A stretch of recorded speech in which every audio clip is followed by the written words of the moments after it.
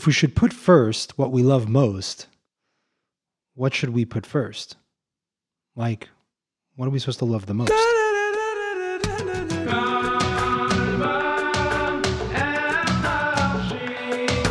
Welcome to Consciously, a podcast focused on honest conversations for regular people seeking spiritual growth. Here's our host, Menachem Poznansky.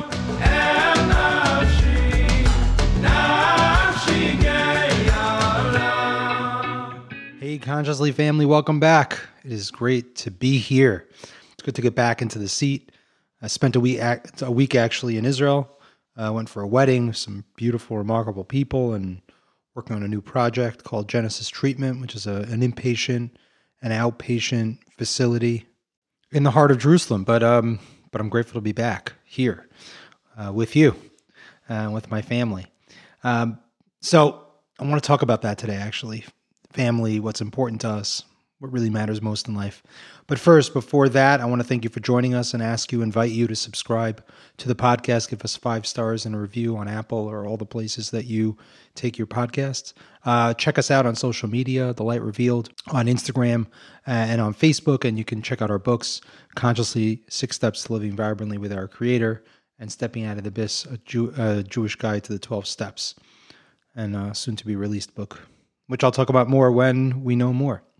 Really excited about that. If you want to reach out and connect, ask us questions, or just say hello, you can reach us by instant messenger at The Light Revealed on Instagram, or you can email us, thelightrevealed@tlrfamily.org. And as always, you can check out our website where you could find all of our episodes categorized and cataloged by topic and theme, thelightrevealed.org, but also some other really remarkable content there, including our newest project with Rabbi Joey Rosenfeld, who's the mashpia of The Light Revealed. He's doing some awesome short-form videos that have been fantastic.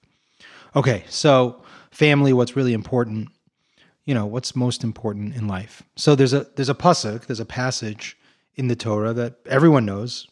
Really any Jew who's engaged in prayer knows. It comes right after the Shema prayer. We say, Shema Yisrael, Hashem Elokeinu, Hashem Echad.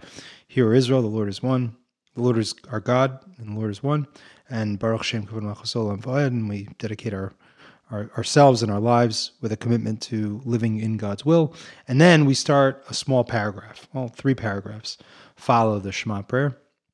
But the first one starts, Ve'ahavta es Hashem Elokecha b'chol levavcha u'b'chol nafshecha u'b'chol me'odecha, which loosely translates as, you should love God, or you shall love God, with all your heart, your spirit, and your me'odecha, which is your abundance, your wealth, whatever symbols of value are in your lives. Now, the literal implication of this passage, of this pasuk, is a call for us to love God ahead of all those things that are normally most precious to us, emotionally, spiritually, and materially. But that really leads to a really powerful and important question. Why? Why is it important to love God at that level and in those ways? What is it that the Torah is calling us to? Meaning, why does it specifically pick b'chol levavcha, b'chol nafshecha, u'b'chol me'odecha? What's it trying to get across, and what is the spiritual messaging behind that? Yet even more so, there's an interesting story that highlights a powerful message. So there's a story that was told over by the Frierdiker Rebbe, which is the previous Lubavitcher Rebbe, the father-in-law of who everyone knows as the Rebbe. And he told over, he was a direct descendant of the original, the Alter Rebbe of Chabad, the original Rebbe of Chabad, and all of his descendants, the Chabad Rebbeim. And one of the cool and interesting things about the Frierdiker Rebbe is he was fascinated or dedicated to stories. He listened to stories from his teachers and from his ancestors, and he would write them down, and he would tell them over. So his stories are interesting because they have a certain, authenticity to them. So the Frierdiker Rebbe told over that there was once a Chassidish Farbrengen, which is, for those who don't know, you can definitely check out Practically a Farbrengen, my other podcast with my mashpia Meir Prager. But a Farbrengen is a gathering of Hasidic Jews, people engaged in the practice and the learning of Chassidus, in order to learn and to study and to give each other support and encouragement, and also to talk about life. For those in a 12-step or a recovery frame, sometimes a Farbrengen is like a meeting except with with alcohol, right? So it's like, right, or the other way around. The meeting is like a Farbrengen without alcohol. That's one of the funny ways in which people describe it. It's a group of people getting together to discuss spirituality and to discuss life. Lahavdil, obviously. So one time at a Hasidic Farbrengen, during the lifetime of the Alter Rebbe, the original Rebbe of Chabad, the Baal HaTanya, one of the Hasidim that were present raised his glass and he made a l'chaim. And he made a prayer. He said a prayer for himself. He said, L'chaim, may Hashem bless me with true ahavas Hashem, meaning to truly love God, that I should be blessed to truly love God. That was his prayer. So the Mittler Rebbe, the middle Lubavitch Rebbe, who's the second Rebbe of Chabad, he's called the Mittler Rebbe, he raised his glass and he said, may Hashem bless me with true ahavas Yisrael. May God bless me that I should truly come to love others. So then a discussion ensued. That inspired a discussion around the table. Some, in fact, the Hasidim were trying to understand, what is it that's more important? Is ahavas Hashem, love of God, the greater mitzvah, or is ahavas Yisrael, love for others, a more important mitzvah? Meaning, what is it that God calls us to in a more significant way? So according to this legend, the debate carried on throughout the entire Farbrengen and actually carried on for a number of weeks until they decided, the Hasidim, they were there trying to understand what is it that's more important, to love others or to love God, to work on our love of God, our love of others, or to work on our love of God. They decided they're going to go to the Rebbe for clarification. Now, what's interesting here is that they spent a few weeks trying to discuss it amongst themselves, which is very empowering. It's a really powerful message for people that are growing spiritually. You don't always have to run and ask. First, try to figure it out for yourself before you go and clarify. So anyways, they came to the Alter Rebbe, and the Alter Rebbe replied in his classic, concise form. He said, Ahavas Hashem and Ahavas Yisrael, as the Frierdiker Rebbe reported, must surely be engraved concurrently in the soul of every Jew. And they should be equally engraved in the soul of every Jew in the same space. So which one is it? He's basically saying they're both important. But which more, why, what did he mean? He said, because Hashem says that he loves his people. God said he loves the Jewish people. Thus, Ahavas Yisrael is certainly greater, for if you love Hashem, you must certainly love who he loves. Ohev masha ahov ohev. Meaning love that which your beloved loves. So meaning that the Alter Rebbe was saying that you have to love God because you have to love God, but you have to love other people because you have to love other people, but also because the one that you love loves other people, loves people. So therefore, you should love God. So therefore, love of other people comes first.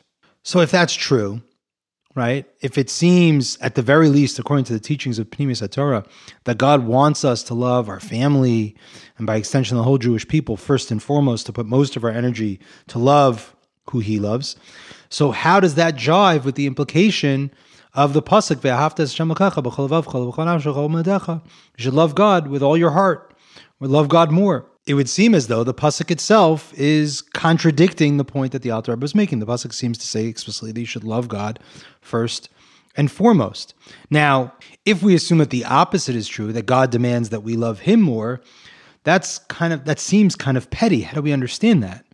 From a context focused on seeing the Torah, if we were trying to see the Torah as an invitation into loving connectedness and not petty demands, what is the purpose of this command? How are we supposed to understand it? Meaning, either why, the question we're wondering is, either why does the Torah make it seem as if love of God has predominance, right? If perhaps, according to Pnimis HaTorah, it seems to describe that that's not the case.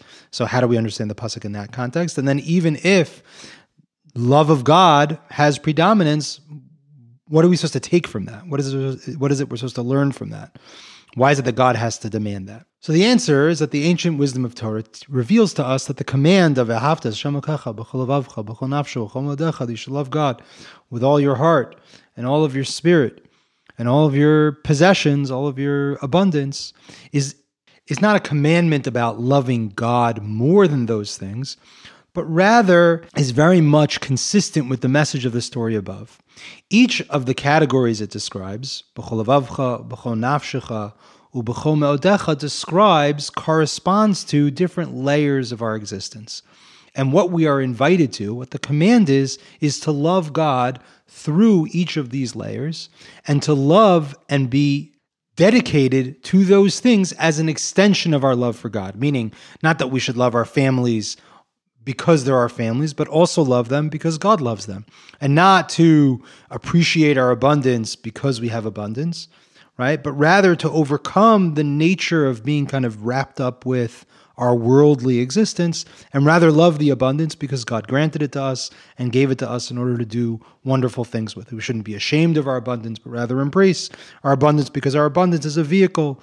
It's a symbol of a value that we can share not only with our families, but also with others.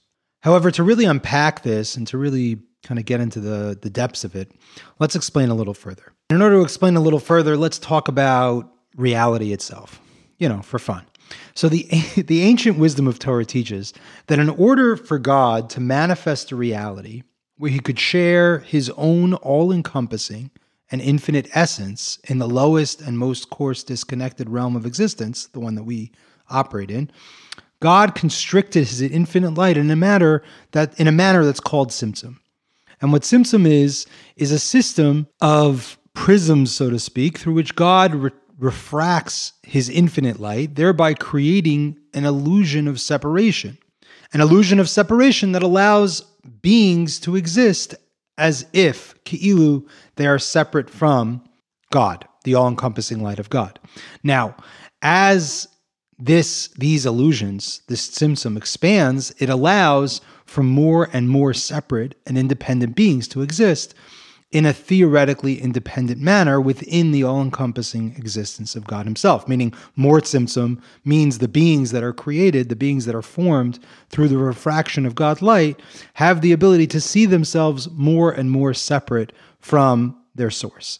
The system of tzimtzum, this system of tzimtzum, of these constrictions, allows beings that are within God, within their source, to exist or at least perceive themselves as separate and independent from their source. Well, that was a mouthful. Let's try to just unpack that a little more, what we're trying to say. So as we've discussed here on the podcast, one of the most effective ways for us to analogize these kind of complex concepts within a framework of logic that we as knuckleheads can absorb is by thinking about the reality of light particles, protons, that emerge off of the sun, which is the source of light in this world.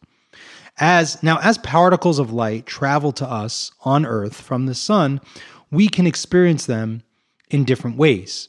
When we encounter them, for example, as they emerge through a crack in a shade, or our window, or through the right formation of clouds, we experience them as individual beams of light shining down onto us and into our lives. Right? If you look at the right cloud formation, you'll see these beautiful beams of light, as if God is sending them to us, or if the light's coming through in a particular way. Now, despite the fact that we see individual beams of light, by the time we have rudimentary scientific awareness, like in elementary school or high school, we all understand the beam of light we see is no different than the seemingly all-encompassing and blinding light we might experience if we try to look directly in the direction of the sun. Meaning it's just light. The reason why a beam looks like a beam and we can look at it and even run our hands through it and see it as separate is because there's some kind of shade that's blocking it, so to speak, that's refracting the light in a manner in which we can perceive it, look at it, see it, even almost feel like we're touching it. As opposed to if we look with our eyes directly into the sun, the light is so blinding that it blinds out our entire vision and we can't see for a few minutes. But however, it's all just the same. It's all just light that's emerging from the sun. The beam of light we see through the shade or the clouds is merely a filtered and constricted expression of the intense light that appears to be separate from the sunlight outside, but is in fact one and the same. In fact, it is the shading and constricting of the light that allows us to notice the particularity of the certain light particles of that beam of light from the different light particles that are surrounding us during the day. Without the shading, all we see is light. With the shading and framing, we see individual beams. So now to take this a step further, let's do a little bit of a thought exercise. If we were to conceptually in our minds track those beams of light and the light particles or protons they are composed of back in time and space, And let's say if we were to observe them, the moment just as they emerged from the sun itself, we would observe something quite interesting. In the instant before they separated from the sun, those particles would not be recognizable as individual protons. They would just be part of the greatest, most powerful object in our solar system, the sun itself. Yet, an instant later, those very same particles would be separate particles traveling through space, carrying some measure of energy and light, but not even a fraction of the power and the light of the sun that they just stopped being a part of. In some ways, they are separate light particles, and in other ways, they're expressions of the sun, which because of separation from their source, seem to now be independent existence. Now let's take it a step further. Let's imagine that those very same particles, let's try to imagine those very same particles as they existed on the sun, but before they left. Now let's imagine we tried to identify them individually. We couldn't. It's just not possible. Why? Because before they left the sun, they wouldn't be separate particles of light. They would simply be parts of the sun. Now, this analogy represents a powerful concept that holds true throughout the realm of the spirit, that when a thing is in the presence and proximity of its true source, it cannot be differentiated from its source. It's merely just part of the source. This imagery is used in Pnimius HaTorah to explain part of the miracle of our existence. You see, God is the essence of the source of our very essence, and God is everything around us and in us.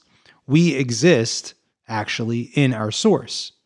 Wait, so then how can we be perceived, experienced, and detected even by ourselves? If it is the case that we exist within our source without separation, then we should not be able to exist as separate and independent beings. The all-encompassing presence of God should blot out any chance of our feeling independent or of even existing. We are like light particles on and in the sun. All there is the sun. Yet, here we are. We exist. We feel separate. We feel independent. So how? How do we exist? The answer to that, in short, is what we were saying before, tzimtzum. Tzimtzum is a constriction of the infinite, unconstrictable light of God so that we can exist in relationship to and with God. Why? Why did God make this? Kacha. He just did. For us. Because he wanted us. That's just the way it is. That's the best answer that Judaism can give us. Now, the way God chose to manifest this tzimtzum is through a series of levels, which we also call worlds, or realms of existence. Each of these worlds is composed themselves of nearly infinite aspects and layers. However, generally speaking, they come down to these four worlds: Atzilus, Bria, Yetzira, and Asiya. The first of them is called Atzilus. This is not described an actual tzimtzum or constriction, but rather represents the first layer of decision and desire by the Creator to have separation at all. Atzilus is the idea that God had and has to constrict himself in order to make room for us to exist. This is the first layer of God's constriction, even the idea of constriction. Now, discussion about this layer or reality, world, realm can be confusing and complex, so it's most functional to leave discussion of that layer of existence to the highly trained and initiated, not for knuckleheads. So when we discuss our relationship with God, the context of our relating to him is in the other three layers or worlds that we mentioned above. As they are more connected with our constricted perspective of reality, they are confined by spirit, time, and space, and they're called Bria, Yetzira, and Asiya. Now you'll notice that the command and invitation that we talked about in the beginning in Shema also has three layers: Levavcha, Nafshecha, and Meodecha. Is that a coincidence? Obviously not. The ancient wisdom of Torah teaches that each of those layers of self actually corresponds to the layers of constriction through which God created the world. Not only is it not a coincidence, that's actually the point. The ancient wisdom of Torah teaches that these three layers of self correspond to our three fundamental needs in this world: Banai, Chayai, and Mezonai, to have offspring, to procreate, to have well-being, emotional, physical well-being, and to have continued subsistence. Modecha, that's the final one, refers to our abundance. everything we have acquired and everything we can count on. This is Mazoni, which is sustenance, and it corresponds to the world of Asiya, the realm of existence and the layer of constriction where we actually get off the couch and do, the world of action and self-actualization. Nafshecha, the other part of the Shema Parah, the second part, refers to our life force, to life itself, to the fact that we are alive. This is Chayai, our well-being, and it corresponds to the realm of Yetzirah, the realm of existence and the layer of constriction where we own our personal identity, where we recognize a self as separate from the whole, the world of self. Levavcha refers to what we love, what we are passionate about, our purpose, to the fact that there is a reason we are here beyond ourselves, that we are called to a mission, and that we're part of a process. This is Banai, right? Banai Chayim Mezoneh, our children, our family, what we love more than ourselves. And it corresponds to the realm of Bria, the realm of existence, and the layer of constriction where we own our missionhood. That life is not about us, that we are called to purpose and meaning. So each of these layers in reverse represent the sacrifice, so to speak, that God made, the separation God induced in order that we could share in the privilege of His great plan for existence. Each world is a layer of existence which strips away the essential connection that we have with God for the purpose of creating a void that allowed for yet deeper connection down the line. A way in which God restricted His own love to make space for us. A sacrifice, so to speak, on our behalf, an expression of His love for us. He gave us individual meaning, which is part of the greater meaning of existence, but now is compartmentalized and limited. He gave us individual life force, which is part of life itself, the greater life, yet compartmentalized into a limited component of the greater whole. And He gave us individualized actualization, which is part of the great plan of human history, yet is compartmentalized and limited to our experience. Each world, each layer of existence represents a way in which God loved us counterintuitively. Let's explain. To love is to give, yet sometimes when in a loving relationship, the way we give is by withholding, or even more powerfully, giving space to the other. This expression of giving requires the lover to transcend their own impulse to love and to give for the sake of love, confining them to not give. It's counterintuitive and it's counterinstinctual. When this aspect of love is appropriate, it represents in many ways the highest form of love and giving. The same would analogously be true for God. God is pure kindness and love. But in order to create space for us individually to be, He had to constrict His own love and light, which He only wants to share. This is, so to speak, a sacrifice He makes, and in that way is the greatest expression of His love for us. You see, the ancient wisdom of Torah teaches us, Mi besari echazeh eloka, that by observing our own human experience, we can come to better understand God. As we have discussed, this teaching invites us to see ourselves and our human experience as an analogy for God, that through our experience, God is communicating to us and sharing with us Himself. The implication of that idea here in this topic is that just as here in our worldly experience, withholding our impulse to give in an effort to create space for the other to be is the greatest expression of love. And if that's true for us, so too, in an analogous way, is it true for the way that God loves us. So, if we pull all of this together, we find that when the Torah invites us to love God ahead of our hearts, our spirits, and our abundance, it is in fact inviting us into a bilateral expression of giving that reflects back to God exactly what He shines onto us.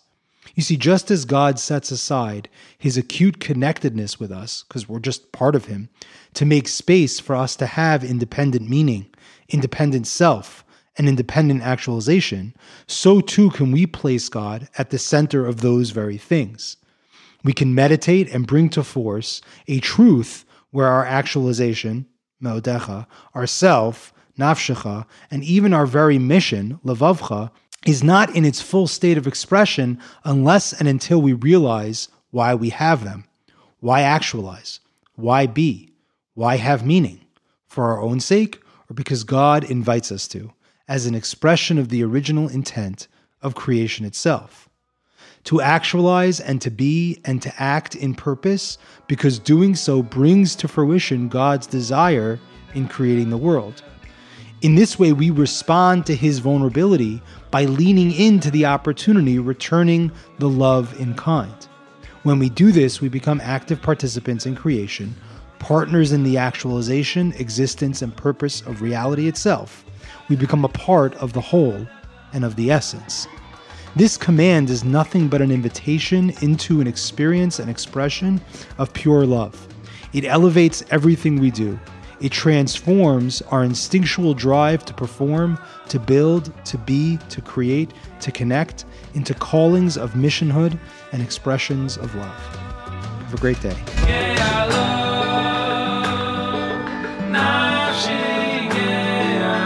Thank you for joining the Consciously family.